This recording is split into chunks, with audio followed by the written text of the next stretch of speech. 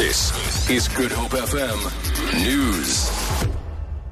Die speaker in die Nasionale Vergadering, Baleka Mbete, het uitgevaar teen die EFF en ANC Jeugliga oor hul vurige wedersydse persoonlike aanvalle in die aanloop tot die Staatsrede van Donderdagaand. Mbete sê die parlement verwelkom optogte en ander protesoptrede deur Suid-Afrikaners tydens die president se staatsrede, waarop hulle geregtig is. Sy sê die Liga en die EFF se optrede is egter onaanvaarbaar. To first of all be provocative and be irresponsible by publicly saying you are planning to disrupt the State of the Nation address is something that cannot really be referred to as responsible and to be welcome. That's number one. Number two, to then say there's going to be a civil war is also totally out of order.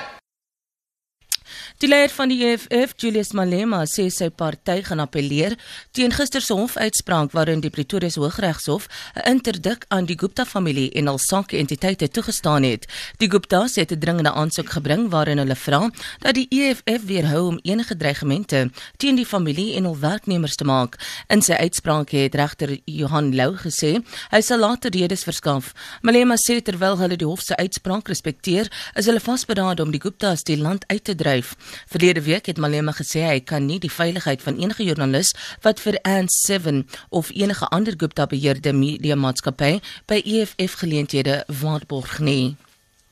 Die verhoor oor beweerde wangedrag deur die sportwetenskaplike Tim Noakes duur vandag in Kaapstad voort.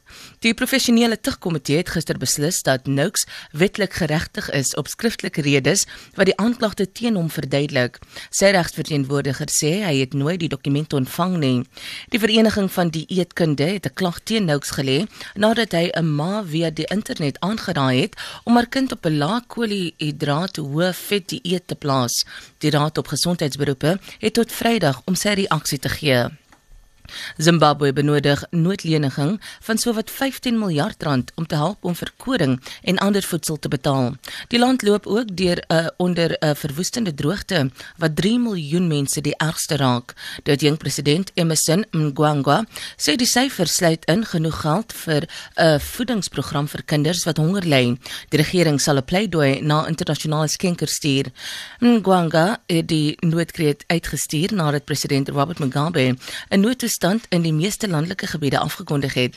Zimbabwe se ekonomie het sedert 1999 sowat met die helfte gekrimp. Die rand verhandel tans teen R16.04 teen die dollar, R23.25 teen die Britse pond en R18.14 teen die euro.